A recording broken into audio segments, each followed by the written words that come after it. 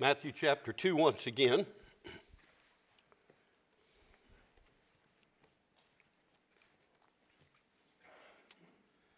There's no shortage of stories these days that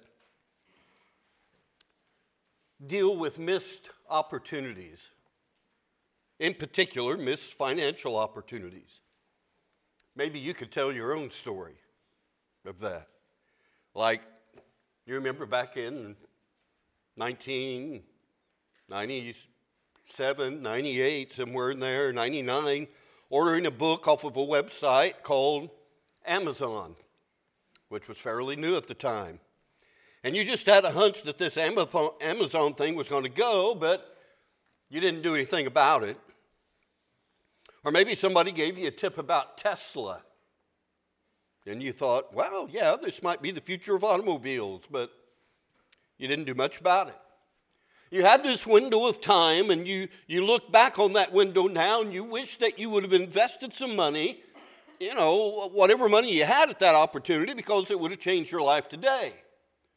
But there were other things then. You had other considerations, things you wanted, other things that you had to take care of, money that needed to be spent in different ways. And so you look back on those different opportunities in hindsight, and sometimes you just wish that you would have done some things differently. I think maybe one of the most epic of missed financial opportunities happened on May 17th of 2010. There was a guy by the name of Laszlo Hanyecz who was hungry. He was specifically hungry for pizza. And so he worked out a deal online to buy 2 large pizzas from Papa John's for 10,000 Bitcoin. Don't know if you've heard about Bitcoin. I don't know if any of you have dabbled in that or not. 10,000 Bitcoin, that was worth about $41 at the time. Today, anybody know the value of 10,000 Bitcoin? It's about $100 million. Yeah. What? $100 million, that's right. And that's pretty rough, but I like Laszlo. He's positive. He's a positive guy. He talks about how he doesn't regret it. Really? Well, that's what he says. He says, in fact, at the time, it was worth it. And maybe he's right. Maybe at that time it was worth it. 2 large pizzas for 10,000 Bitcoin, but how about now? I mean, surely he wishes things would have been different now, and can't you just imagine the advertising campaign that Papa John's could make out of that today? I mean, you find Laszlo, this guy who spent the equivalent of $100 million on 2 large pizzas and says it was worth it, like he looks into the camera, takes a bite, and he goes, worth it. Or maybe he's wealthy and he owns a yacht worth $100 million, and he sees a guy carrying 2 large Papa John's pizzas. He says, hey, the yacht's yours, just give me the pizza. And he takes a bite out of it. Worth it. Papa John's could just have a heyday with that. But he tries to be positive about it. He looks back and says, it was worth it, but it wasn't. I mean, really, if he could go back, don't you think he'd do some things differently? Can you imagine if he's at a party with his friends and one of his friends says, hey, guys, you want to order a couple pizzas? Hey, Laz, you got 100 mil? Things like that. Or if he's married, can you imagine the conversations with his wife? Boy, I'd really like that house, honey, if we just had $100 million, all kinds of things. Maybe you wish you could do some things differently. But there are just seasons of life where you look back and you recognize that this was a moment where if I would have invested differently, it would have made all the difference today. And here's what I want to say about that. We're in a season like that as a church and as Christians. We're in a season like that. In this world where we have some unique opportunities, some incredible opportunities to spread the gospel. to invest our lives in something that will matter for eternity, to share the love of Jesus around the world. And I don't want us to get on in life later into the future and then look back and think, man, I wish I would have invested my life differently. I wish I would have been more concerned about the eternal matters and the spiritual matters, the things that really do matter. I think we are in a season like that as Christians. And Jesus, in Luke chapter 18, verse 30, he talks about investment language when he's speaking of the sacrifices that we make in this world in order to advance the kingdom of God. He says there in Luke 18, he says, if anyone gives up these different earthly things here for the kingdom of God, they'll receive 100 times as much in this life, and in the life to come, eternal life. 100 times as much. Folks, that's a 10,000% rate of return. If you put that in economic numbers, it's like if you had $5,000 and you invested it, now it's $500,000. That's the percentage rate. I mean, if I had an opportunity like that for you, where I said, hey, give me $5,000 and I'll turn it into $500,000, would you do it? I think most people would be thrilled at that. They'd want to be a part of that. Just an incredible opportunity. You'd make changes and adjustments so that you could be a part of that. That's the language Jesus uses to talk about the opportunity that we have to be a part of his mission and prepare the world for eternity. Did you listen to David's prayer? He mentioned it. That as a united group, that we would be involved in doing what the church really ought to be doing, taking the message of Christ to the world. He prayed that. And that's the opportunity that we have that we don't want to miss out on. We have the opportunity to be a part of this mission to prepare the world for eternity. And that's a beautiful thing. And that's a privilege. If you're a part of the family of Christ, if you're a part of the church, it is a privilege that you get the invitation and the opportunity to partner with God in his work right here on this earth. It's the most important thing that you can do with your life. It's to prepare this world and use your life that's just a vapor that appears for a short time and vanishes away, the Bible says, but to use your life to prepare the world for the return of Jesus. So are you taking advantage of that opportunity? We've been looking at the wise men from Matthew chapter 2 as an example of this. We saw last week that they traveled more than 900 miles from what would be modern-day Iran to visit Jesus. They sacrificed, they planned, and they come to worship and to give an offering. That's why they came. That should be our heart too.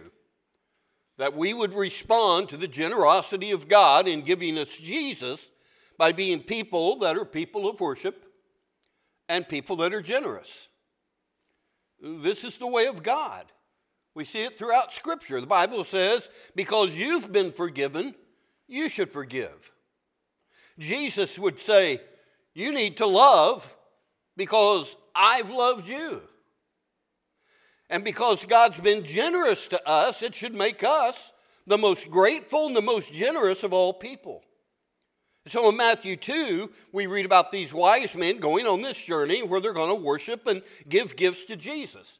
And it says again in verse 1, after Jesus was born in Bethlehem in Judea during the time of King Herod, Magi from the east came to Jerusalem and asked, where's the one who's been born King of the Jews? We saw his star in the east and have come to worship him. When King Herod heard this, he was disturbed, and all Jerusalem with him. When he had called together all the people's chief priests and teachers of the law, he asked them where the Messiah was to be born. In Bethlehem in Judea, they replied, and then they quote the prophecy that said that. You know, through the years, I don't know how many times I've read that passage of Scripture, and you've read it probably numerous times too. But I guess I never focused in on this one aspect as much as what I did this past week, that when Herod asked the question, where's this king to be born? The chief priests and those religious leaders he called in, they knew the answer to the question. They answered correctly, didn't they? They said, yeah, he's going to be born in Bethlehem of Judea. That's what the prophet said.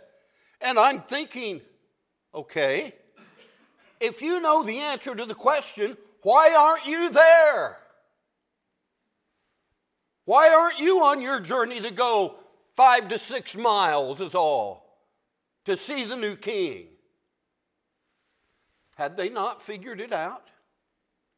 These men coming 900 miles, these magi, had figured it out, and the timing, and they come and they ask.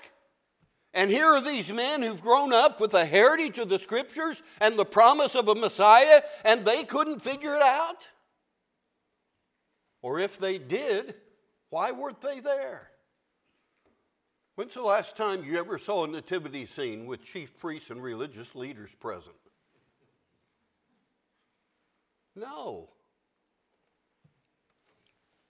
It just strikes me that sometimes the most religious people have the hardest time making what would have been a 6-mile journey to go worship Jesus and to give good gifts. They knew the answer to the question. Maybe they took it for granted, or maybe they felt threatened by Jesus. Maybe they just heard the story so much about the coming Messiah that, as we mentioned last week, familiarity doesn't breed contempt, it breeds indifference. Maybe they were just indifferent. Their heart just wasn't engaged.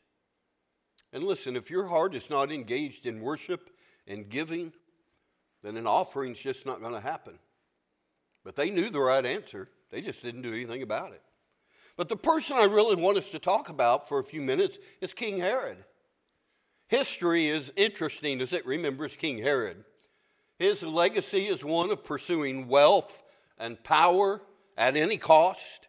He was known for having these elaborate building projects, having remodeled and helped to redo everything around the temple complex, these elaborate palaces that he built in different places, the swimming pools that he had there, the beautiful gardens that he oversaw. And this man would do anything to protect his wealth and protect his power. Anything. At one time, he had 46 members of the Sanhedrin killed because he saw them to be a threat. He had his brother-in-law drowned in one of his swimming pools because he saw him to be a threat. He killed his mother-in-law for whatever reason. Eventually, he had his wife and his children killed, 2 of his boys, because he saw them as a threat to his wealth and his power and his kingship, his own kids. Caesar Augustus said of Herod, it was safer to be one of Herod's dogs or pigs than to be one of his sons. That was his legacy. He had wealth, he had power, he was afraid of losing it, he would do anything to protect it. So here's what he does. He isolates himself from people. Money and power have a way of doing that. People come into wealth and power. They thought they would be a certain way, but oftentimes that wealth and power has more pull on them than they anticipated. And so, there are plenty of examples of that. Examples like of the politician that says, if I get elected, I'm going to do this, and I'm going to take care of these people. I'm going to change these things. And then they get in that position, and suddenly it just becomes more about protecting your position and protecting your power. You had good intentions, but then you get in that and you start to isolate. You start to question people's motives. And more money comes your way, and you start to think people want what you have. And there's just this strange dynamic. It's not always true, but oftentimes it is. That the more money and power someone has, the less authentic and significant relationships they experience. And it's because there's something about that causes people to isolate.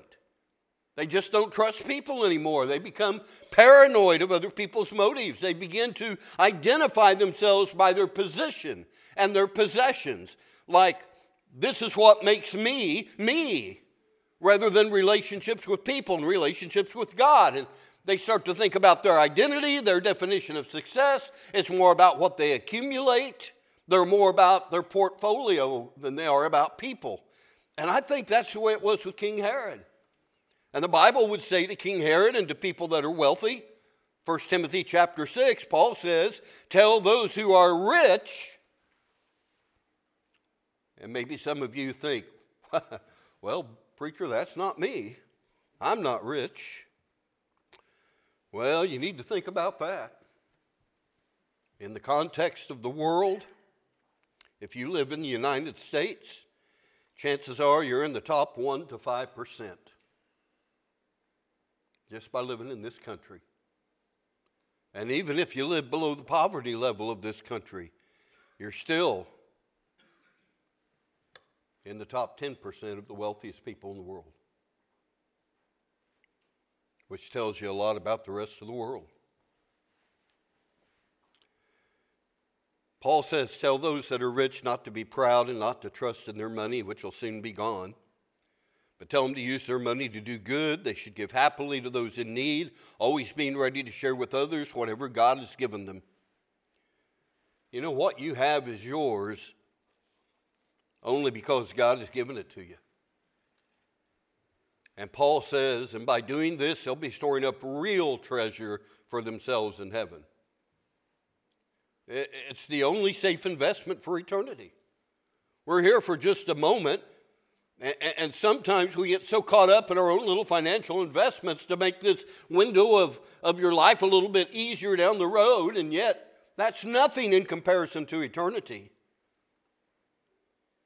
But being involved in the things of God and the spiritual matters, that's the safe investment for eternity.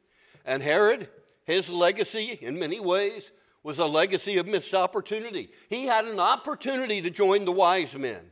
He had the opportunity to give a gift. He had the opportunity to go and worship Jesus, but he misses it. And don't you think there was a day when he looked back on that and would have done anything to go back and handle it differently?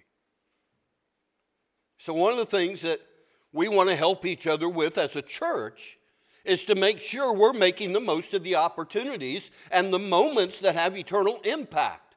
And one of the ways we want to help each other as a church family is to encourage and challenge each other to handle our time and our money and our resources and our relationships in the context of not just this life, but in the context of eternal life.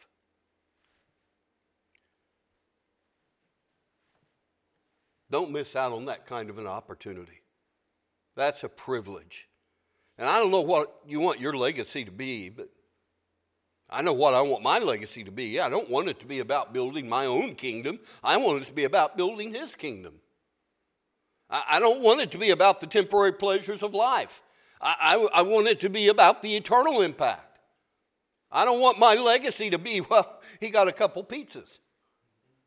I don't want it to be that. I want to recognize the times that we live in, the opportunities that we have, and make the most of them. And so we read about King Herod here in verse 7. It continues and says, Herod called the Magi secretly and found out from him the exact time the star had appeared. He sent them to Bethlehem and said, go and search carefully for the child. As soon as you find him, report to me so that I too may go and worship him. Well, that was a lie. He had no interest in worshiping Jesus. He wanted to kill Jesus.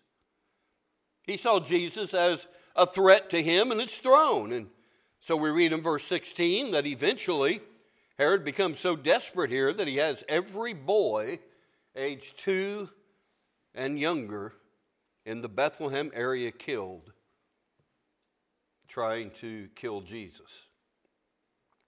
But just imagine how much different the story would have gone if he had understood the moment. If he would have joined the wise men. If he would have humbled himself. If he would have gone to worship. If this king would have recognized that the King of Kings and the creator of the world was born in a stable just a few miles from his palace. I mean, imagine how different history would remember him if he had taken advantage of the greatest opportunity to come his way. The birth of the Messiah happened during his reign. And instead of making the most of the opportunity to lift him up Herod made the most of the opportunity to take him down. How sad. Well, what about us? How are we doing with the opportunities God gives us? The Apostle Paul tells us in Ephesians 5:16 that we should be redeeming the time. Redeeming the time. Now, if that confuses you, other translations make its meaning clearer. The New American Standard says we should be making the most of your time. The NIV says we're to be making the most of every opportunity. You know that our time on earth is limited. The psalmist wrote, "Show me, O Lord, my life's end and the number of my days. Let me know how fleeting is my life." Psalm 39, verse 4. The Bible also tells us not to count on tomorrow because tomorrow may not come for you or for me. All we have is right now. And so our time on this earth is valuable because it's very limited. And that's one reason why Paul tells us to make the most of every opportunity.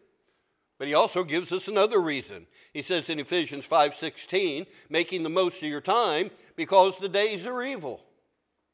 The days are evil. Jesus said Satan is a robber and a thief.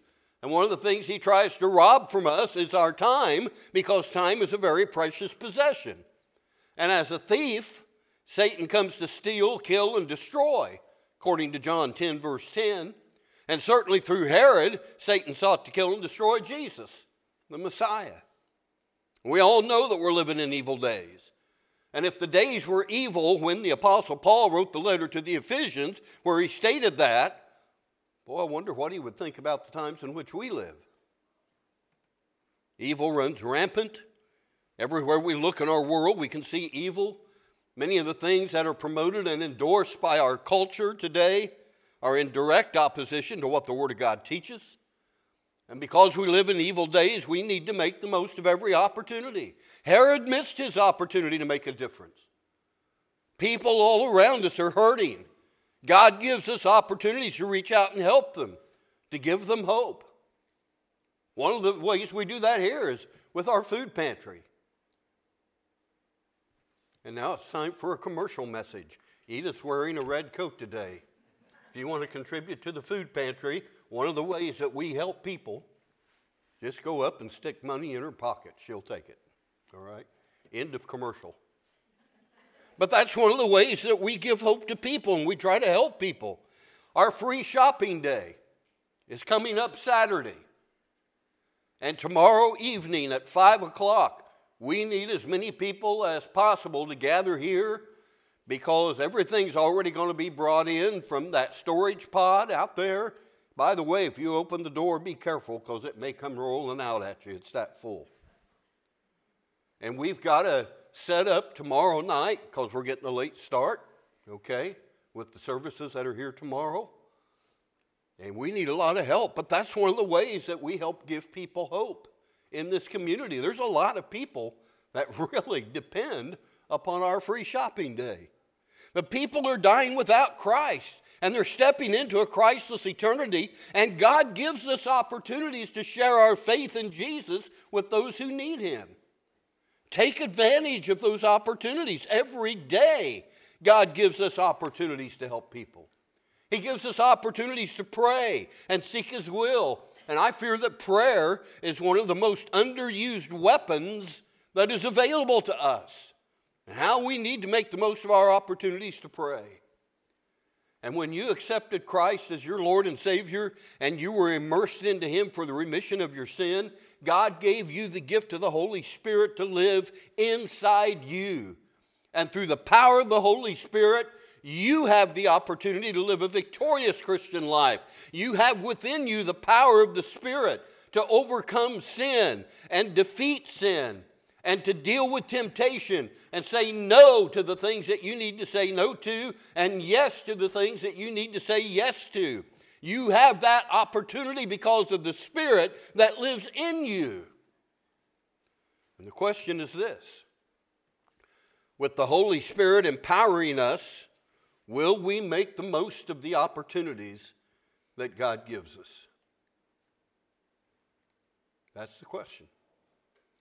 The wise men did. Herod didn't. Will you? We're going to sing a hymn of decision this morning. Now I belong to Jesus. And if that is true for you, that you belong to Christ, then you need to be taking advantage of the opportunity to join him in the greatest work going on in the world today, preparing people for eternity. That means sharing the message of Christ. How we need to do that. That's why he came. The Son of Man came to seek and to save that which was lost. Now he's left that work in our hands. Let's do it as we stand and sing.